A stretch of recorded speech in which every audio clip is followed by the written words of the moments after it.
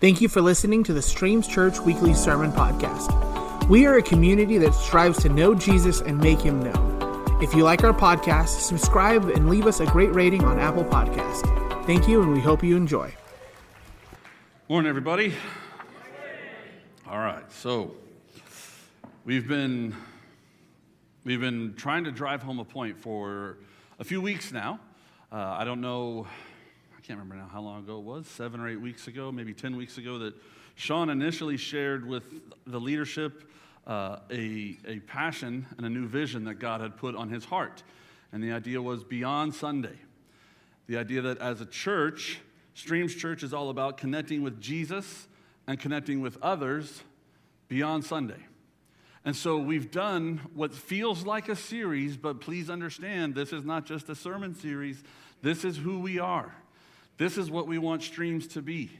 This is what Sean's vision is. This is what us as the leadership, when we get together, we want to see us as a church living our faith beyond Sunday. We've talked about parenting beyond Sunday, prayer beyond Sunday, celebrating beyond Sunday, among other things. So we want to live our faith beyond Sunday. So from there, I'm going to transition. It was September 14th, 1997, 25 years ago last month.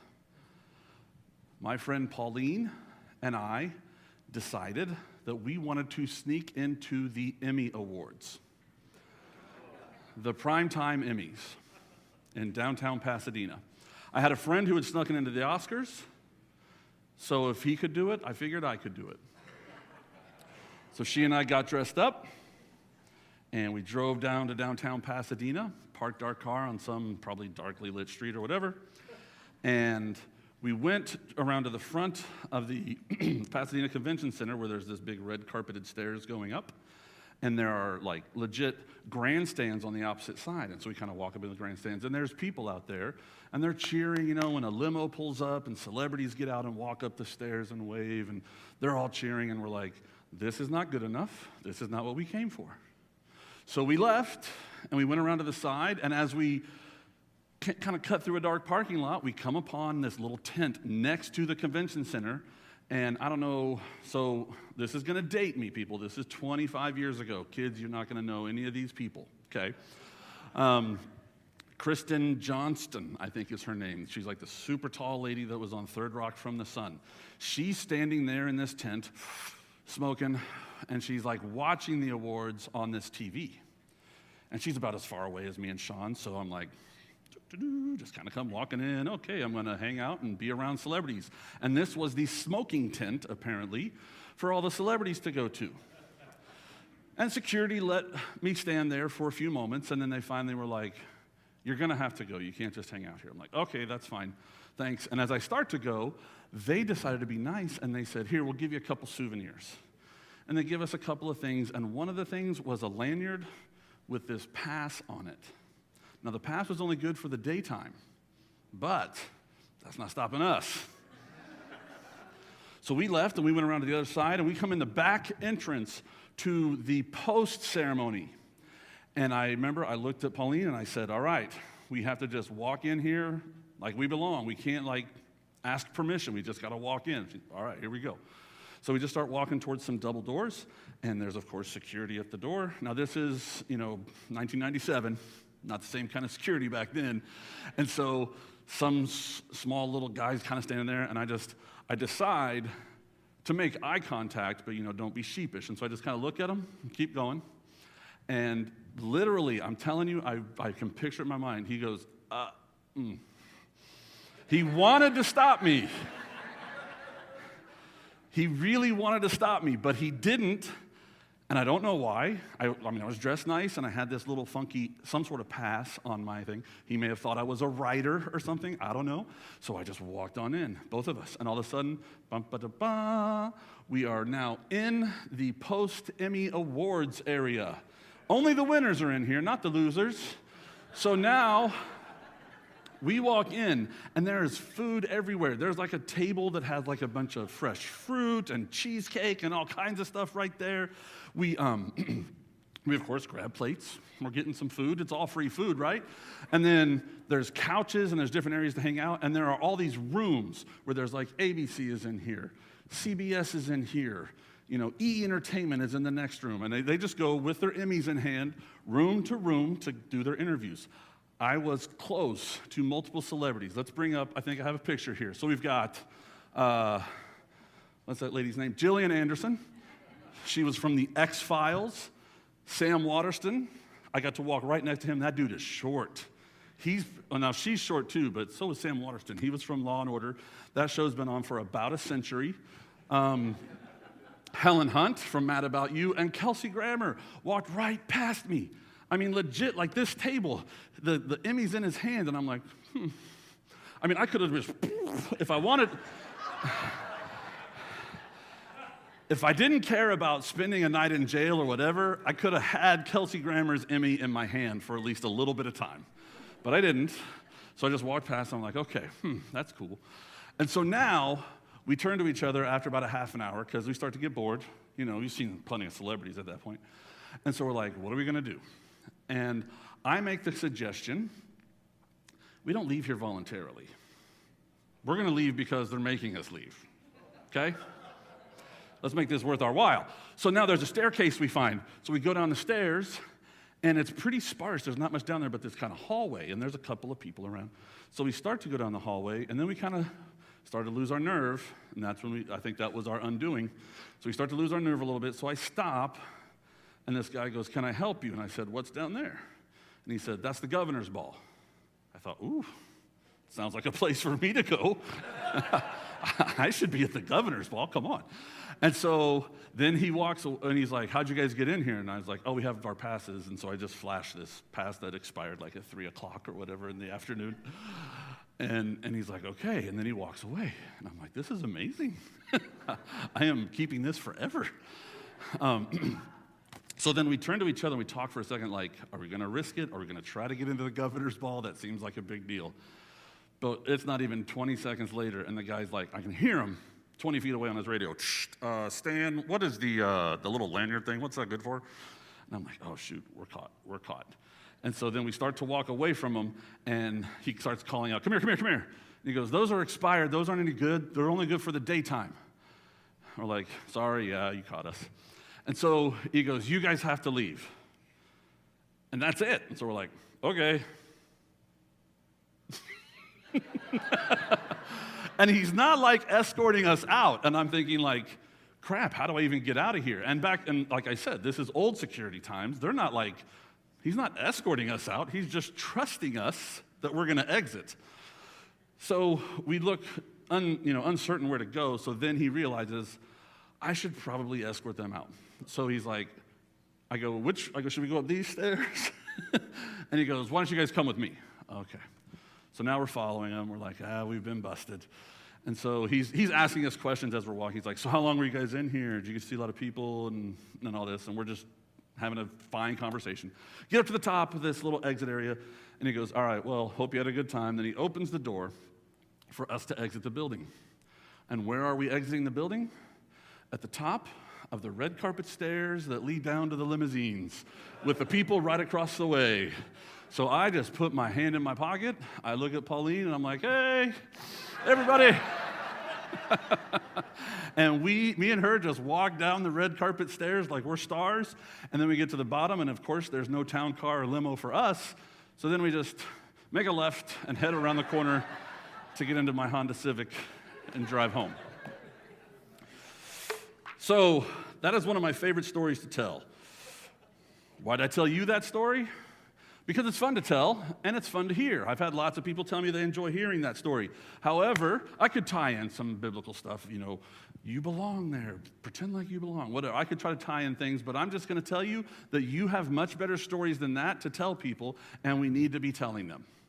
And so today, we're going to talk about telling your story.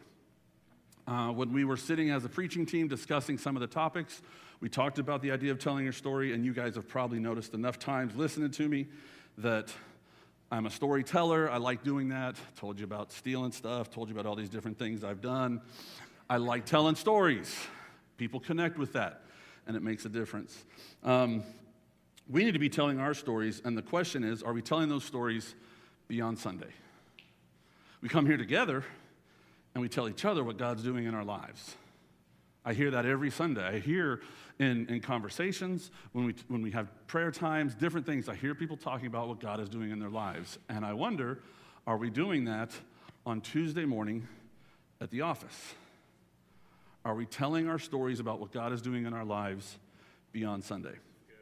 So we're going to look at a scripture. 1 Peter 3:15 says, always be prepared to give an answer to everyone who asks you to give the reason for the hope that you have. I feel like Peter. Peter, he's a talkative person. You guys, if you've read the scriptures much, you know Peter's like the first one to speak. And sometimes I think he just likes to tell stories, maybe like me, or he just talks a lot. The underlined portion is really how it flows for me. Be prepared to give an answer for the hope that you have. Always be ready to give an answer for the hope that you have. Do this with gentleness and respect. I think it's important to remember, especially right now in our society, that the gentleness and respect means that there is no judgment in it. When I tell my stories, when I tell someone about what God is doing in my life, I don't tell them anything that they're doing wrong. I just tell them about what God is doing in my life. I have friends that tell me that they could never go to church, that God would strike them down, this kind of stuff or whatever. And I'm like, I don't get into those conversations. I just tell them about what God is doing in my life. And I try to give them a bit of that same hope. Now, the context of this verse implies that people should be curious about your level of hope. Always be prepared to give an answer for this, exorbitant amount of hope that you have, more than what other people have. It means your life should look different than others. So I started thinking about this. Your life needs to look different. All of our lives look different from one another, correct? So there's a standard deviation, if you will, for any math people out there, of what's still within the norm. Our levels of hope or despair and whatnot, our lives are different from one another, but the difference is not huge and noticeable. The way that this is going to work means the difference has to be huge and noticeable. Now, I'm going to guess that a lot of us don't like being in really perilous or difficult times so that we can display the hope that we have in God. I said it, I've said it before when we talked about I'm sorry, I do this all the time. I'm always like stroking for my beard and then I'll smack that thing. When everybody wants to see a miracle in their life, but nobody wants to be in a position where they need a miracle. We all want to see God do something amazing, but I would still like for my job and everything to be steady and my income and my kids are safe and everything's good, but then give me a miracle on top of that. Where the truth is, for us to need a miracle usually means we're in some valley. We are in some sort of situation where we need God to come through. And He does. He's come through for us. I've said it over and over again. You guys, every time I speak, may get tired of hearing it, but the 3 kids in our lives that He's blessed us with, those are 3 miracles where God blessed our lives. And they all have their own stories, which I'm not going to tell today because we'll be here for a long time. But if we want this to be our answer, we have to trust that sometimes we're going to be in those situations. There's other ways, though. So I thought I put this as I was thinking about this. Has this happened to you? Can you remember the last time that someone came up to you and said, wow, your life is so different than my life or other people's lives. What is it that's different about you? It happens sometimes, let's be honest. I had a friend, when I was in college, I worked at a restaurant called Garfield's. Has anybody ever heard of Garfield's? It's in the Midwest. It's like a American, like a TGI Fridays or whatever. It's in the mall. You can get inside through the mall or from the outdoor entrance, whatever. And I was a cook in Little Joplin, Missouri, and I worked in the back of the house, and so I'm cooking all the time.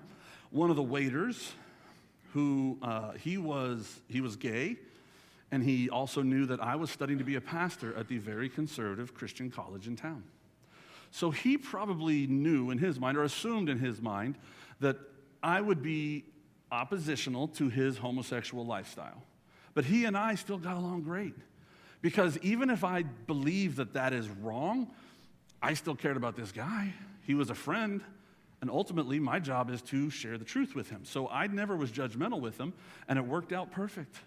There was a day that, they got those swinging doors that go in and out of the kitchen. I was on my way out right as he was coming in, and he goes, "Hey, Tony," he goes, "if I died today, would I go to heaven?" But we're like,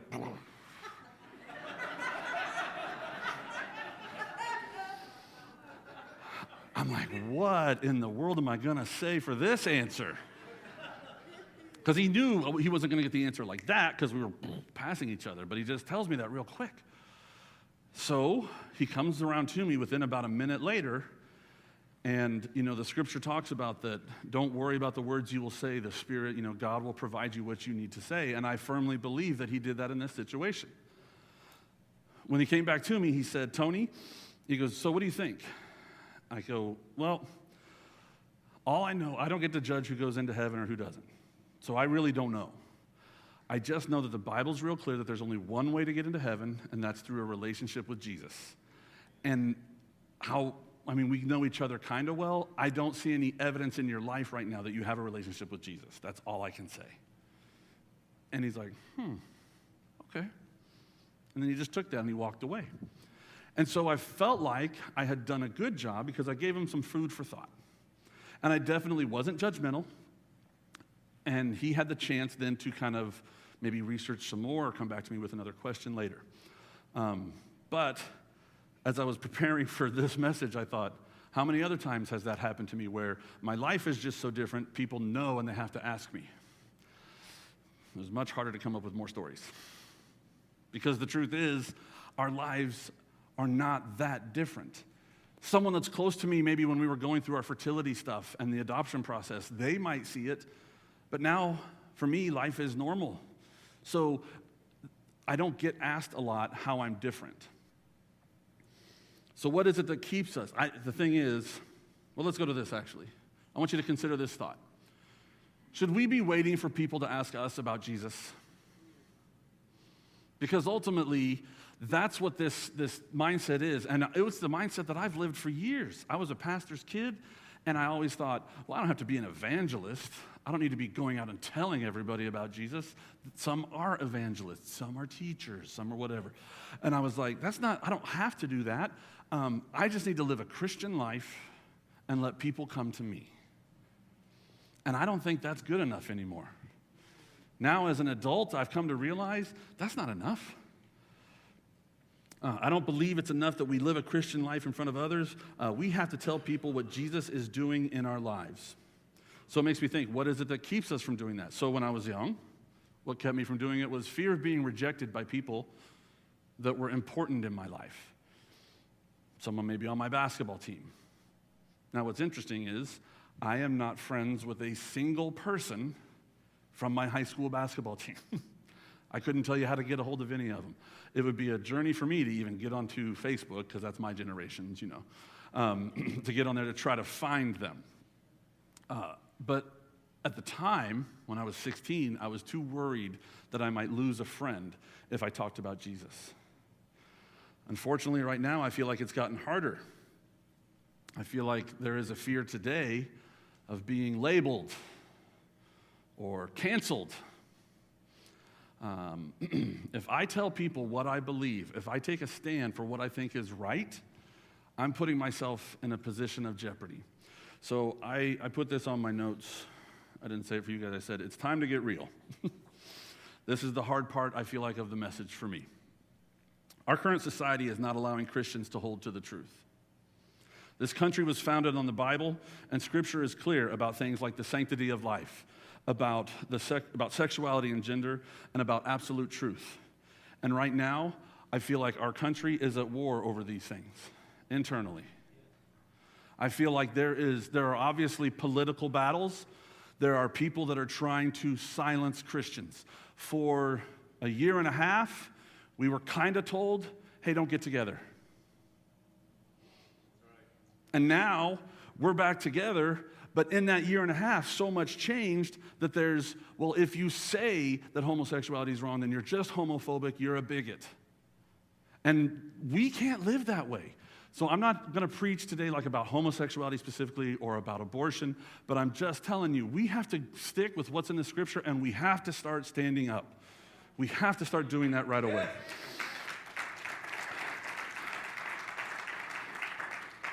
Please remember that these battles, while they seem political right now, they are spiritual battles. So we're not fighting against other humans. We are fighting against spiritual forces that have influence on humans that are trying to change what we do in our country and in our society and our culture. We can't just go on living good lives and expect the truth of God to be spread.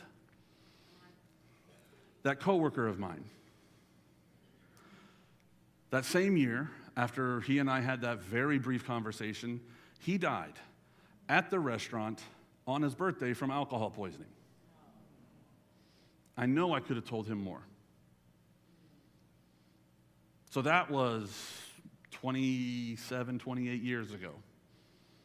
And I still do remember that specific story because I know that I could have told him more. And I didn't, because I still kind of felt like I had my moment, and he came to me, and I'm just living that Christian life. We have to get past that. So again, it's not like a political call to arms, but there is a spiritual call to arms, and I feel like we have to start to change. So let's look at a verse. 2 Timothy 1:7 says, "For God has not given us a spirit of fear, but of power and of love and of sound mind." So we don't have that spirit of fear. I appreciated, Ryan, that we sang the song this morning, "I'm no longer a slave to fear." We don't have that spirit in us. The same spirit that raised Christ from the dead, the same spirit that helped create everything that we see around us, that spirit is within us. So it doesn't matter what kind of label someone wants to put on me or what my boss or what happens with my job because of me taking a stand for what I believe, because I am standing for my God, and I am standing with that spirit that does not have fear. That spirit's in me. I want to point out, there are 3 ways. I'm going to give you a short little English lesson here. There are 3 ways that you can form an argument or an appeal. They are ethos, pathos, and logos. The Greeks, they were the ones that liked to argue. They were the ones, it was where Paul went in Athens to speak to the tomb, or not the tomb, what was it, the altar to the unknown God. They were all about thinking and arguing and trying to prove their point. So they have these 3 words. Ethos is the first one. It's the Greek word that means character. In terms of persuasive language, it's an appeal to authority and credibility. So if my dentist tells me, "Tony, you need to floss more," I'm telling you that because I'm a dentist. I've been to school. I understand what happens to your teeth when you don't floss. He has authority and credibility in the advice that he's giving me, in his appeal to me. If my dentist then says to me, "Tony, Joel needs to keep his elbow up when he's in the batter's box, and he needs to keep his weight on that back foot," now we're talking about something that, unless you played ball on your way to, dental school, you are not the authority. You don't have the same credibility in that scenario. So ethos is the idea that someone is an expert. They know what they're talking about. Pathos. Pathos is a good one. It's the Greek word meaning suffering or experience. It's the idea of trying to appeal to someone's emotions. Suffering is actually a really good word. At first I thought about taking suffering off of there, but I was like, no, because suffering really is a great word that helps you understand that idea of emotions. I think everybody in the room, no matter your age, can think of a time where you felt like you were suffering. That's common to all of us. So you think about how you felt at that time. That's why this is an appeal to emotions. So even when I get up to speak, whether it's here or sometimes at school when I'm not allowed to talk about Jesus, but I'm trying to get people fired up, I try to connect with their emotions, because emotions are powerful, and it's a good way to persuade someone. The last one is logos. Logos is the Greek word meaning reason, and so it's an appeal to logic and reason. Be logical. And so let's look at the verse again. 2 Timothy 1:7, "For God has not given us a spirit of fear, but of power, love, sound mind." Ethos with power, we have authority. Love, emotion, sound mind, logos. God has given us all 3 things. That spirit that lives within us has those very 3 things that we need. And when those times come, similar to the way it did for me with that guy at the restaurant, you will have a chance when someone will have that conversation with you, hopefully we're going to start to become the kind of people that start those conversations more. But when you have those conversations, you will have the answers. The Spirit of God will be with you. He will give you the power, the love, and the sound mind to be able to persuade and convince people about the absolute truth of Jesus. On a side note, I'm just going to say that's really what our problem is with society. This is not in my notes, so bear with me for a second. What I'm most frustrated with, and I feel like the battle that's happening in our country right now is really over absolute truth. The idea that, well, what's right for me is this. I'm going to speak my truth. There is no your truth. We all have the same truth. Jesus told Pilate. Pilate even asked him, what is truth? Jesus said, I am the truth. There is only one absolute truth. There are things in this world that we know are right and that are wrong. There are gray areas in the middle, but there is a clear right and wrong. We have to start to, as Christians, recognize that and stand up for the right and wrong. We cannot let everybody blur the lines of what is absolute truth and what isn't. That's just my extra thing. All right. Let me get back to where I was. So we're living in a time right now, well, this actually fits with what I was just saying. We're living in a time right now when God needs his people to stand up. I'm going to tell you, okay, any Star Wars fans? Good deal, good deal. How about the show Andor? Has anybody watched Andor on Disney+? Yeah. So it's a new Star Wars series. It's a little dark. I didn't even let my kids watch it initially because it's a little dark the way it starts. But in the trailer for the series and in the actual series itself, there is a point where this woman is talking about the rebellion against the empire, and she says she's unwilling to leave this dangerous place. She wants to stay there because she feels like she can be part of the rebellion, and she says, people are standing up. That's why she won't leave. And I thought, I feel that sense of pride sometimes when I hear about something like in Texas when they had the thing with the show, you know, when they had kids there, and then they had huge amounts of Christians that showed up at that drag show kind of thing, and they're like, no, this is not happening in our community. We as Christians have to be that way. And so the exciting thing for me, that ethos or pathos moment, is that idea of people are standing up. I would love for someone on the other side of the country to hear about Streams Church, and people there are standing up for what is right and what is true. So let's look at another verse real quick from 2 Timothy. This is later on in the same book. Peter writes, Paul. Preach the word, be prepared in season and out of season. Correct, rebuke, encourage with great patience and careful instruction. I do need to point out, correct, rebuke, and encourage. Those are hard. Well, encourage is easy. Maybe. Encourage is great. I mean, I don't have a hard time with telling people what they're doing well. It's much harder to correct someone and even harder to rebuke someone. Those are pretty close to each other, but correction is just like, hey, you probably could do this a little better. Rebuke is a little more like, we can't do that. So I would even say my position up here today, I feel like I am in a position where I'm trying to correct a lot of us by saying we can't just live that good life and hope that people ask us about Jesus. I think we have to correct that. I'm not rebuking any of you personally. Some of you I'll talk to outside. Just kidding. Now like nobody's going to want to see me afterwards. It's all right. I'll just go out this door and go to my car. But as Christians, we have to be able to have the resolve and the strength to correct each other, to correct even sometimes non-believers. Now, I don't expect a non-believer to live a righteous biblical life, but I'm going to make sure that they know what it is. If they're my friend, if they're close to me, it's my job to make sure that they know the truth about God. And part of those truths are what's in Scripture. So I'm going to correct. And there have been times I've had to rebuke. Thankfully, those are fewer. But the encourage is obviously the easiest one. But these are both for people on the other side, in a sense, maybe oppositional to us, or even people on the same side of things with us. But I like the last two, patience, careful instruction. Before I even got to this verse in my planning, I had been thinking about what I wanted to encourage you guys today was I would love for us as a church to be a people who we go out and we are both God's love and God's truth to everyone that we see. If we can be those two things, if we can be his love and his truth, then we're everything that God needs from us. When I go and I meet someone that has opinions or thoughts that are very contrary to God and to what the Scripture tells us about how he feels on certain things, I have to be able to tell, this is the truth. It's not a gray area. This is the truth. But God loves you, and God is a God of mercy. And so God has plans, God has desires for you, and to be able to communicate those in a perfect balance, that's what we need to do.